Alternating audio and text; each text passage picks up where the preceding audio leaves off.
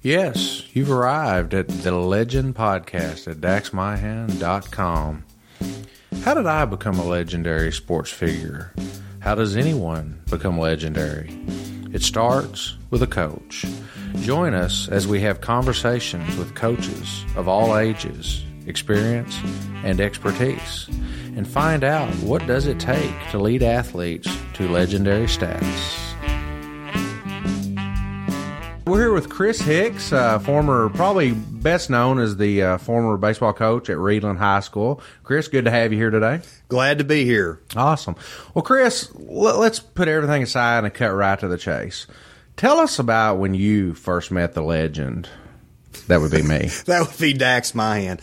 I guess I was umpiring baseball out at Noble Park, and you were in probably Adam League. And I saw this left-handed pitcher out there, and he was mowing them down left and right. You probably don't even remember that. You know, it's funny because when I spoke to Shane before we got started, I told him that you and I had spoke. And I said, I'll be honest with you, I don't know what Chris is going to say about when did he first meet me, you know, and then I can't remember. And then I met you later, of course, you know, when you played basketball and baseball at Marshall when I was coaching against you in baseball, and then through your brother and your parents. So we've got a long history with each other and our families and know each other. So we're really happy to have you on the podcast today. So I tell you what, let's go back and let's do some bio on you and talk about how you got started in sports. So just maybe, go back and fill us in on where you went to school, how you got involved in sports, and some of your background. I wound up going to St. Mary High School and played with a lot of good players. I played for Denny Potts and Richie Durbin. And, I learned a lot about the game from them. And we had good teams there. And that's when I kind of decided that I wanted to go to school and be a teacher and a coach. Then from there, I was lucky enough to make the American Legion team, and I got to play for Doc Heidig, and then I got to go to PCC, and I played for Tony McClure, and I wound up getting to go on to the University of Tennessee at Martin and play 2 years there for Vernon Prather. And then I was able to get my first job and start coaching, and that just kind of how it all fell into place. Yeah. Yeah, you had a really pretty distinguished group of coaches that you played with. You played for Tony McClure at PCC back when before it was WKCTC. Correct. I tell you, I think the world of Coach McClure. I learned more work ethic from him probably than anybody else, because we would always start practice, and we would start practice at 1 o'clock. And there were many days that 6 o'clock fire alarm would go off, and we would still be out there and would go on after that. When the fall season came around, local kids from all over came, because there wasn't many opportunities for kids to play beyond high school at the junior college level. And he never cut anybody. But let me tell you what, I learned how to weed people out from him, because we ran like Forrest Gump. We ran and we ran and we ran. Yeah. And he was a very good fundamentalist. He knew how to – he had so many kids. He had no assistant coach. And he knew how to organize practice where he had people busy all the time.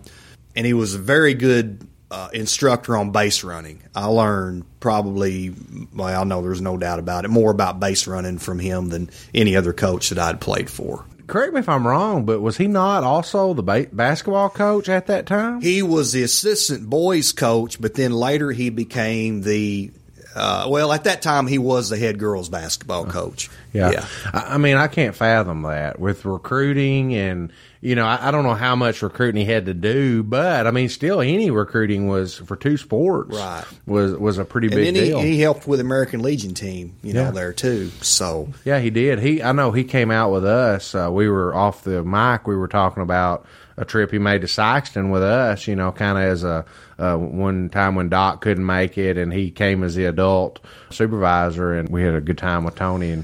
But see, I think that's one of the important things about coaching is that a lot of the guys that coached me, well, the things that they did beyond coaching, whether it was the fundraising or working on the field or this or that lets kids know that that guy's in the trenches with you. You know, I've had administrators when I was teaching school that, you know, they kind of had the bunker syndrome. You didn't ever see them out. You know, you kind of felt like you were out there on an island, that they wanted you to do everything. And if you don't see someone rolling up their sleeves and putting in the same effort that you are, it just kind of makes you think, why? You know, so when a kid sees a coach working on the field, doing all the other things that it takes to run a program, whether it's baseball, basketball, football, or whatever, kids recognize that. And that makes them want to buy into what you're trying to get them to do. And I think that's very important. You know, one thing that just occurred to me kind of while you're talking about that with Coach McClure helping with the Legion, in the era where you grew up and even when I was playing Legion ball, there was a real sense of community baseball. The coaches kind of a, you know, yeah, you're coaching against Coach Mizell or whatever, but you're also friends with these guys. You want to beat them and they want to beat you. But at the end of the day, it was about the kids and getting the kids on to further opportunities in college or whatever. And I know Coach Mizell used to come out to the Legion a lot. You would come out to the Legion.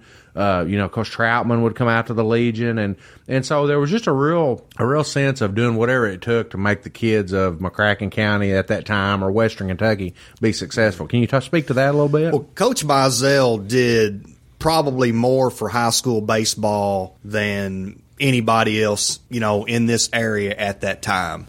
Along with, you know, Coach Burkeen, Richie Durbin, they started the first junior varsity baseball programs. Baseball, high school baseball just wasn't really that big of a thing, you know, in the late 70s. You know, Jim, he got the JV programs going and then grass infields and nice uniforms and having tournaments, and that just wasn't really heard of. He had a lot to do with high school baseball. And then, you know, Coach Troutman, all the success he had at Tillman. And see, when you're young like I was and you still look pretty good. You know, getting started out, you know, I mean, Jim and I we painted together. We worked at Noble Park Swimming Pool together. I mean, I was an assistant coach for him one year. But you look up to those guys. You know, you played against them. Now you're coaching with them. You're coaching against them. You look up to them. You know, you want to have the same success that they've had. And I remember, you know, after in 91 when we went into extra innings and we beat Lone Oak on a suicide squeeze, you know, Jim was hurting, but by golly, he came up there with tears in his eyes and he gave me a big hug because he was happy for me. Yeah. You know, I don't know today, that may not go on, you know, but we cared about each other. Yeah. And that's one of the things that made it so fun. Yeah, it was special because, you know, I remember maybe my sophomore or junior year, you know, the coach at Lone Oak, who I didn't really know him very well then, you know, he comes into the Legion dugout, sits down and tells me something he sees in my swing that you need to look at this or you need to do this. And I'm thinking, why is Lone Oak's coach, who we compete against, helping me? But it was about helping the kids, you know, and I think that's a big deal. Now, move on into a little something we touched on earlier. You were talking about the psychology of baseball. And, you know, one thing I think you kind of hit on is when a kid, say, he's struggling and you pull him aside and speak to him. And, you know, baseball is a sport where 3/4 of it is between your ears. And, you know, high school baseball is tough because with the rain and things you get in the spring, you might only get one game in this week.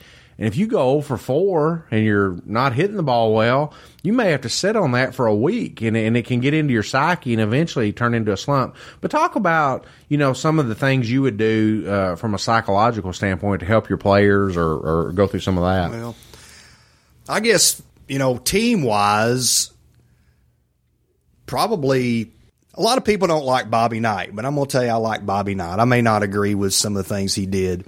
You know, one of the things that I got from Bobby Knight was that you put your kids in practice and you put all the pressure on those kids that you can in practice. You put them in all the situations that you can in practice, and then the game becomes easier. I'm not going to say easy.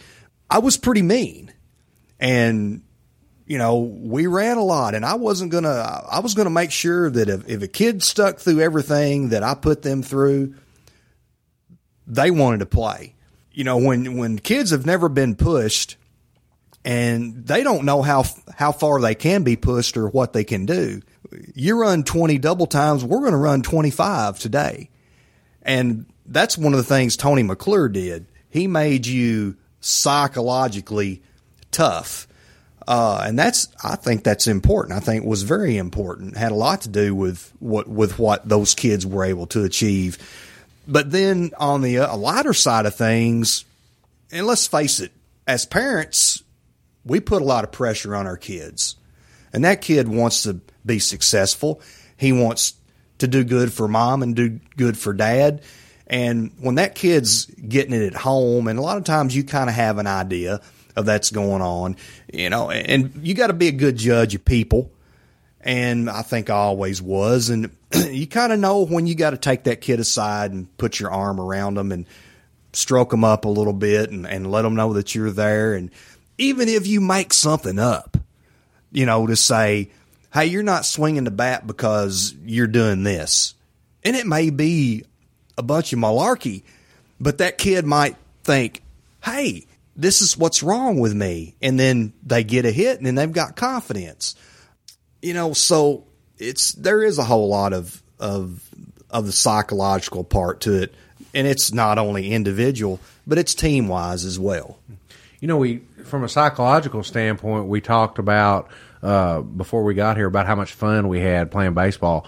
And one thing, and I think you'll probably agree with me on this, one great thing about baseball is the fun you can have is kind of a psychological tool with the amount of downtime you have. And so we're going to talk about that. It's maybe some of the things you did to have fun with the kids, or if you can think anything off the top of your head.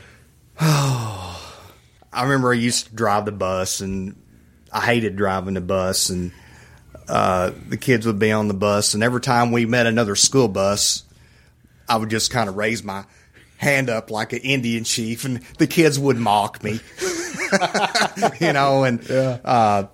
Just little things like that. Or if something happened at school that was funny, maybe a kid went out with a girl or something, and of course I would find out about it. Of course, I always loved aggravating my students and aggravating the players, and everybody would needle each other, and then I'd give them nicknames, and that's part of building relationships with kids, whether it's a student or a player. Having fun with each other. Yeah. And, that's something that I think that's lost on this generation of people. I know I had a kid a few years ago, and, I'm kind of like you. I give them nicknames. I needle them about things. Well, we were kidding a kid about something. I won't go into details, but we were kidding with him a little bit. And his dad come up to me and said, hey, he doesn't like to be kidded. And I said, well, let me just tell it to you like this. If I'm kidding them, that means I like them. Like them, absolutely. And when I quit talking to you, I'm done. That's exactly right. I find that in a lot of coaches.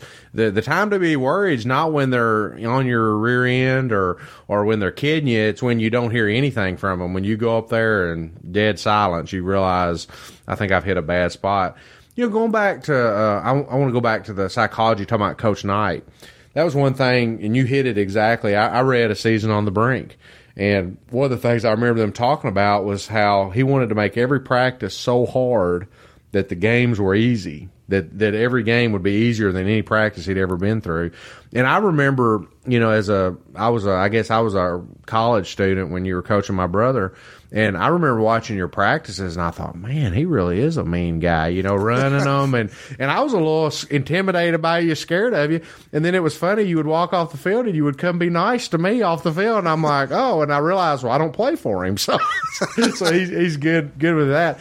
I'm talking about psychology there a while ago. I left this out. But it doesn't do me any good to go out when a pitcher's not throwing strikes and chew that kid's rear end out on the mound.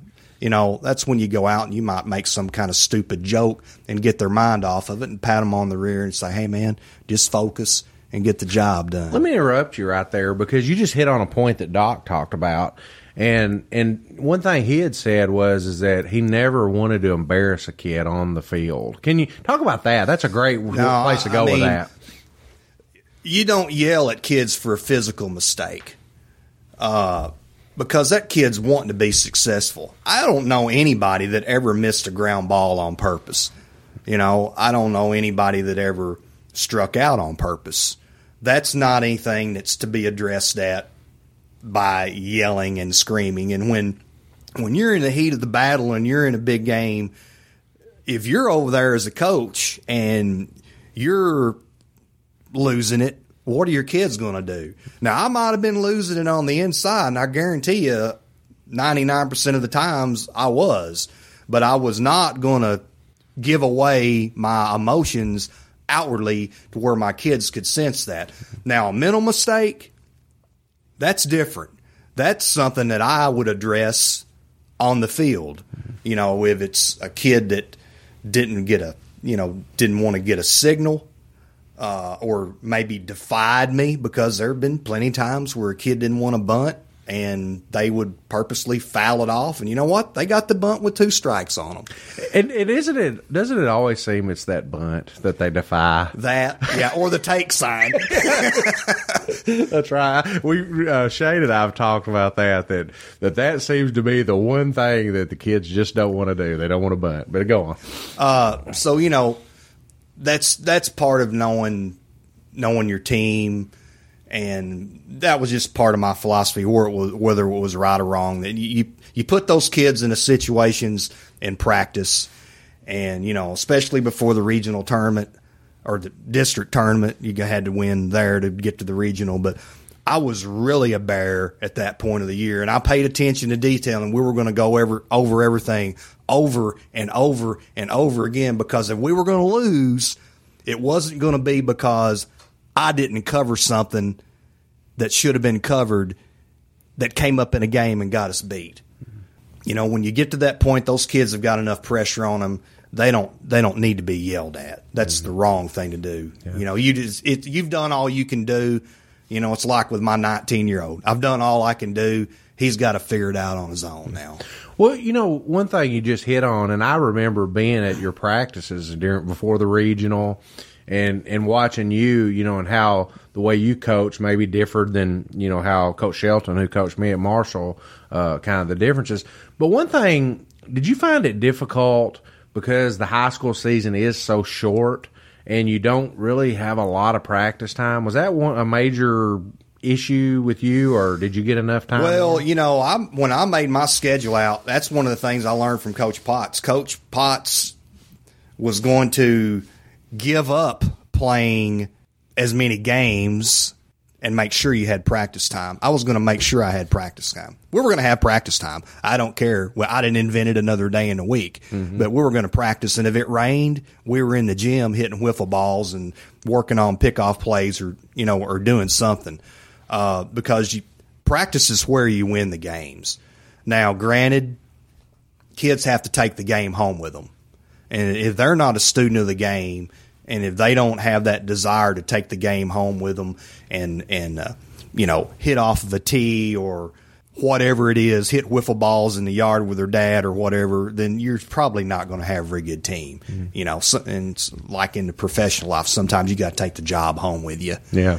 I had kids that had that will to win and that desire, and it all boiled down to the kids. I tried to lead and maybe, decide if we need to bunt or steal or who to pitch or this.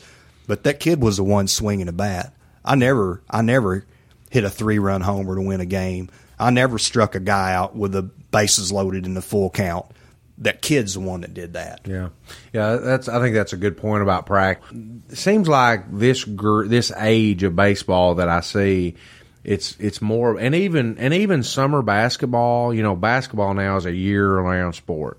It seems like it's just game after game after game, and I have to wonder to myself, you weigh playing games versus good practice, and that to me is one of the biggest questions a coach has to ask. And I'm glad you hit on that point about year-round sports. We as coaches and I can remove myself from that because I haven't done it for a long time, but we as adults and coaches and parents have created that year-round atmosphere. It used to not be that way in the time that I grew up, and it wasn't that way in the early 90s or through the 90s up to maybe the latter part. But coaches have so much pressure on them today. If they don't win, they're criticized, they lose their job. So they've got to try to get these kids that play basketball for them to concentrate on one sport. Football coaches have to try to get these kids to concentrate on one sport and be in the weight room. It's not their fault. You know, it's their job. But the bottom line is, to me, it was always about the kid. Is it fair for me to make this kid choose and pick one sport to play when he should be able to choose and play all three sports if he wants to? Because let's face it, all sports complement each other. Mm-hmm. And I detest that part about the way that our sports society has become. But it is what it is. Mm-hmm. You know, my boy fixing to be a ninth grader, that's what we're running into. You know, every sport's pulling at him. It seems like if he doesn't have baseball practice today, well, guess what? The football team has got practice. You got to go there, and so he never gets a day off. He's doing something every day, and you know he's not up into the varsity yet, and so he's still got a ways to go. But that is a question that I'm having to ask myself. Well, I remember I'm not going to mention any names, but one of my real good ball players that I had one year, his dad and I, we were talking. He told me, he said, you know, looking back, I've made my son play this sport. I've made my son play this sport. I've made my son play this sport. It was all about me and my son, seeing him play these sports. And you know what? He said, my son never had a chance to grow up and be a kid. And that's the position that we put these kids in. And you look at it with the travel ball, and I'm not a travel ball person at all. When kids get to be to the age where they really should be playing the game and really learning how to play the game, they're burned out, you know, because they've traveled all over Hex Half Acre and they played 70 or 80 games and they haven't got to be a kid, you know. So there's a fine line, and somehow parents and coaches need to try to find that fine line. You know, and I'm glad you say that, because one of the criticisms of me as a travel coach has been that I don't play enough. You know, and I'm like you. 60, 70 games is way too many to play. You know, I think probably the most any of my teams have played is 40-ish. You know, we're done usually by the beginning of July. We try to give our kids a couple months before they go back to school. And I think that's important, because you don't want to burn these kids out, because you see it with lots of teams that play. You know, when we were coming up through the younger ranks, you know, 8, 9 years old, I heard of kids in this area playing 120 games in a summer at like 8 years old. That's ridiculous. Can you fathom that? Well, but it's a reality. That's where it becomes, it's all about the parent, not the kid. That's what it is. And sorry to say, but I'm just going to say it anyway. What you have in a lot of coaching situations at that level is a frustrated athlete that couldn't play mumbly peg when they were growing up, and they're living their life through their child. Yeah. And hence, there you go with the 120 games, and kids, they're playing, they're not being taught anything. Then they get to high school and they don't know anything about the game, whether it be football, basketball, baseball, soccer, or whatever. But they got a lot of trophies. And they feel good about themselves. That's right. Participate. You've been listening to part 1 of Dax's interview. To hear the rest of the interview, click on to part 2 at daxmyhand.com.